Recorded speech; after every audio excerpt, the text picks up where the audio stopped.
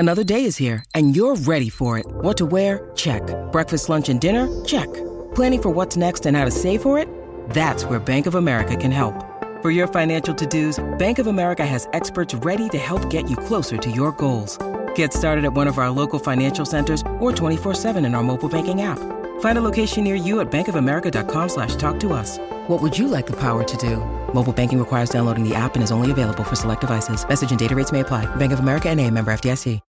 When you need mealtime inspiration, it's worth shopping Kroger, where you'll find over 30,000 mouth-watering choices that excite your inner foodie. And no matter what tasty choice you make, you'll enjoy our everyday low prices, plus extra ways to save, like digital coupons worth over $600 each week. You can also save up to $1 off per gallon at the pump with fuel points. More savings and more inspiring flavors make shopping Kroger worth it every time. Kroger, fresh for everyone. Fuel restrictions apply. All right, Socceroos, great. You know what? When I was growing up, Mark Bosnich was at the very top of my wish list to interview and speak to, and I was lucky enough to work with him on Fox a few years ago. And some of the biggest names in football will be in action tomorrow morning from 4:55 a.m. as the pool stage of the UEFA Champions League sees a frantic finish to make the round of 16. And every match, of course, is exclusive and ad-free, live and on demand on Stan Sport. So to talk about all things round ball game is that man I just spoke about, Mark Bosnich. Mark, welcome to the show. Good evening, Tom. How are you both? Yes, we're going well, Boz, if I can call you Boz. It's always a pleasure to speak to you because you're a wealth of knowledge. How embarrassing do you think it is for your former club, one of your former clubs, Manchester United, to finish last in their Champions League group behind the likes of Copenhagen and Galatasaray?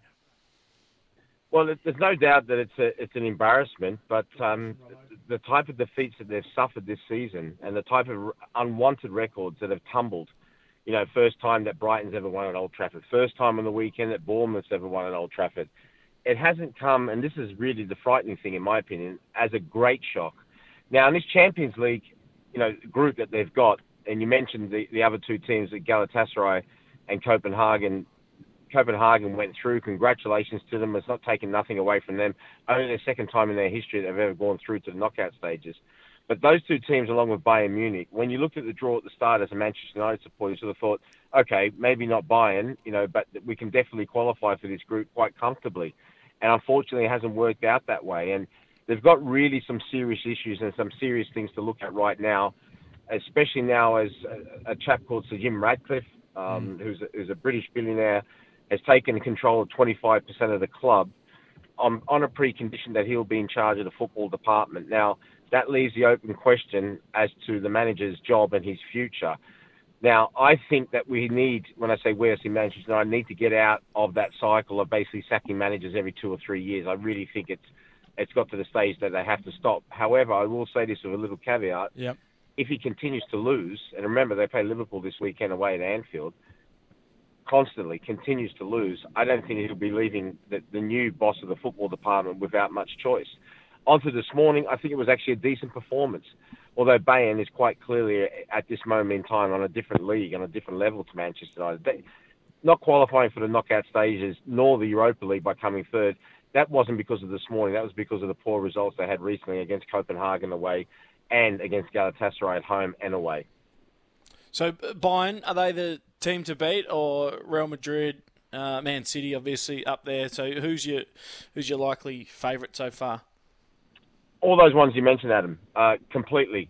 Manchester City, reigning champions, although they've had their issues this season, of course, still without arguably their best player in Kevin De Bruyne. But come the knockout stages, they'll be a real force. Real Madrid, you know, the 14 times winners of the competition, undefeated, won every game of the group stage. You mentioned them. And of course, Bayern Munich, the 6-time champions, haven't really been, you could say, in scintillating form this season, although they only lost their first game in the league on the weekend to Eintracht Frankfurt. It was 5-1. But a Bayern supporter made a point to me the other night when I spoke to him that, you know, for years and years and years, we've started off the Champions League group stages on fire. And then, for example, the last 3 seasons, they've gone out the quarter-final stage. So they'd much rather it this way, that they build up, you know, because, you know, and sort of slowly, much more like, say, a Melbourne Cup as in comparison, if you want to use a racehorse analogy, to a Golden Slipper, and finish stronger rather than start really, really quick and then fall away at the end. All those teams would come under consideration. I wouldn't rule out Barcelona, although their form has been inconsistent as well. Yep.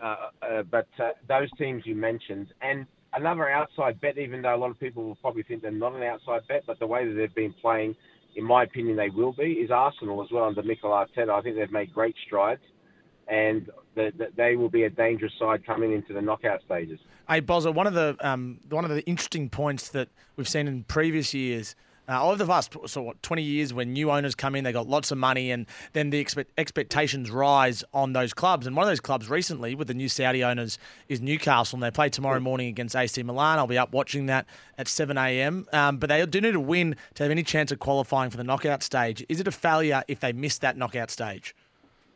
No, it's not. And I'll say this, was the first time in 20 years that they've been back in the Champions League. Yep. And for those who don't know, just to explain, the way UEFA, which is the governing board of European football, have set things up, is that you can only spend 2/3, 66% of your turnover on players' wages, transfers, etc., etc. So it's going to take them a while to build up that turnover, to build up the funds that the club are earning worldwide, before they can really use their financial muscle in a way that you would associate with the Saudis, who are completely behind them.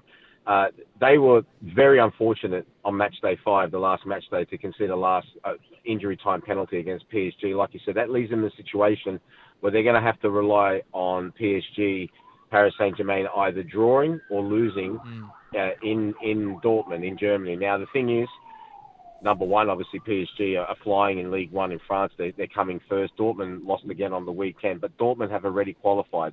They're through no matter what. So PSG beat them in their first game. So it's always very, very difficult, a la Manchester United this morning, when you have to start relying on other results. I think they'll actually beat AC Milan tomorrow, but I cannot see PSG losing in Germany to Dortmund. So that's the only other place that's available.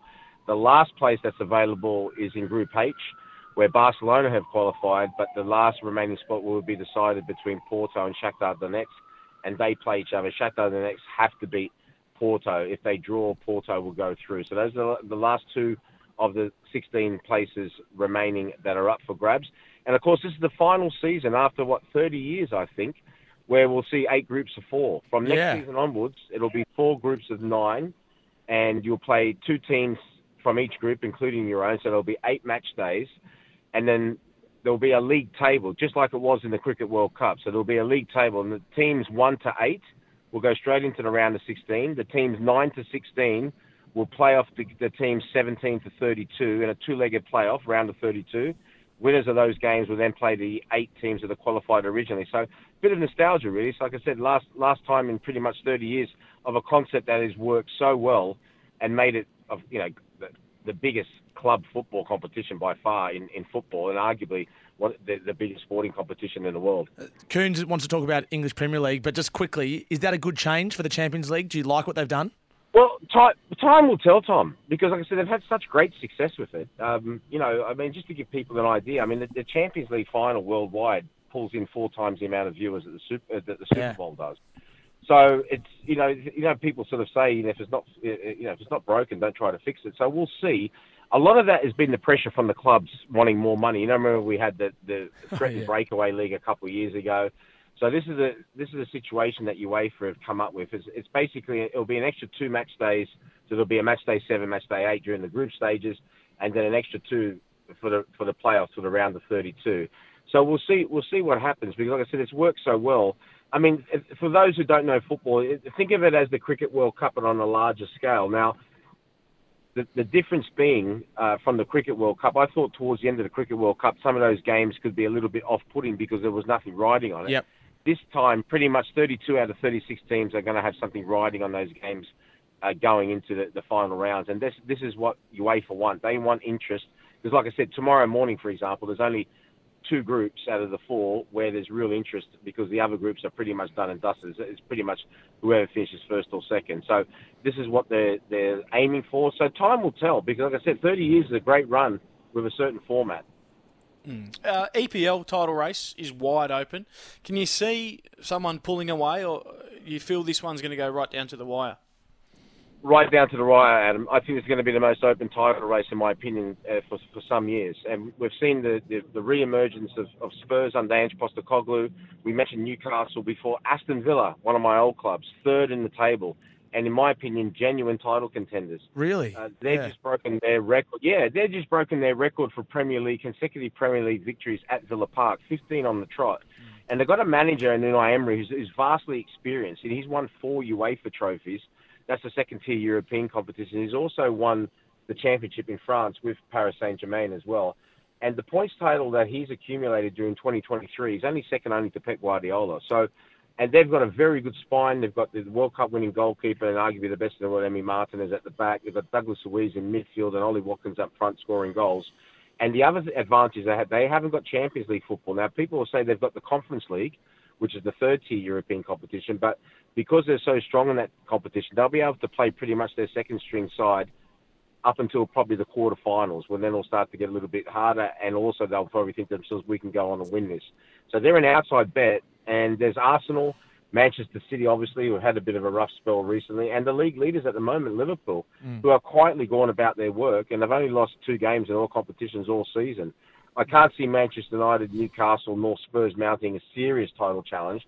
But all those teams, plus others down, you've seen it, the likes of Brentford, the likes of Bournemouth, Brighton, they're all capable on their day of beating some of the top teams. And that's really made it, for me, like I said, so close thus far. I think it's 3 games to go until the halfway point.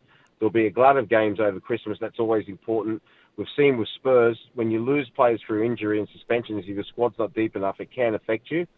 So you've also got Manchester City flying off now to Saudi Arabia to play the World Club Championship. So I think, like I said, the biggest handicap that we have is, if you're successful, is basically the amount of games that you have. So there's going to be a lot to play for. But watch out for Aston Villa. I love that. Being biased because nobody's expecting them to. They've got nothing to lose. The pressure will be on the other 3 teams that I mentioned more than them to go on and win the title. Boz, I think after what we saw, what Leicester City did about 6 or 7 years ago, anything is possible. 100%. And if Aston Villa 100%, Tommy, can get themselves in the hunt, then why not? I mean, why not them? And they are playing some amazing football. And you are giving some amazing expert commentary as well, Boz. So we really appreciate it. And we'll speak to you again soon. It's a pleasure to catch up. Thank you very much, gentlemen. Take care.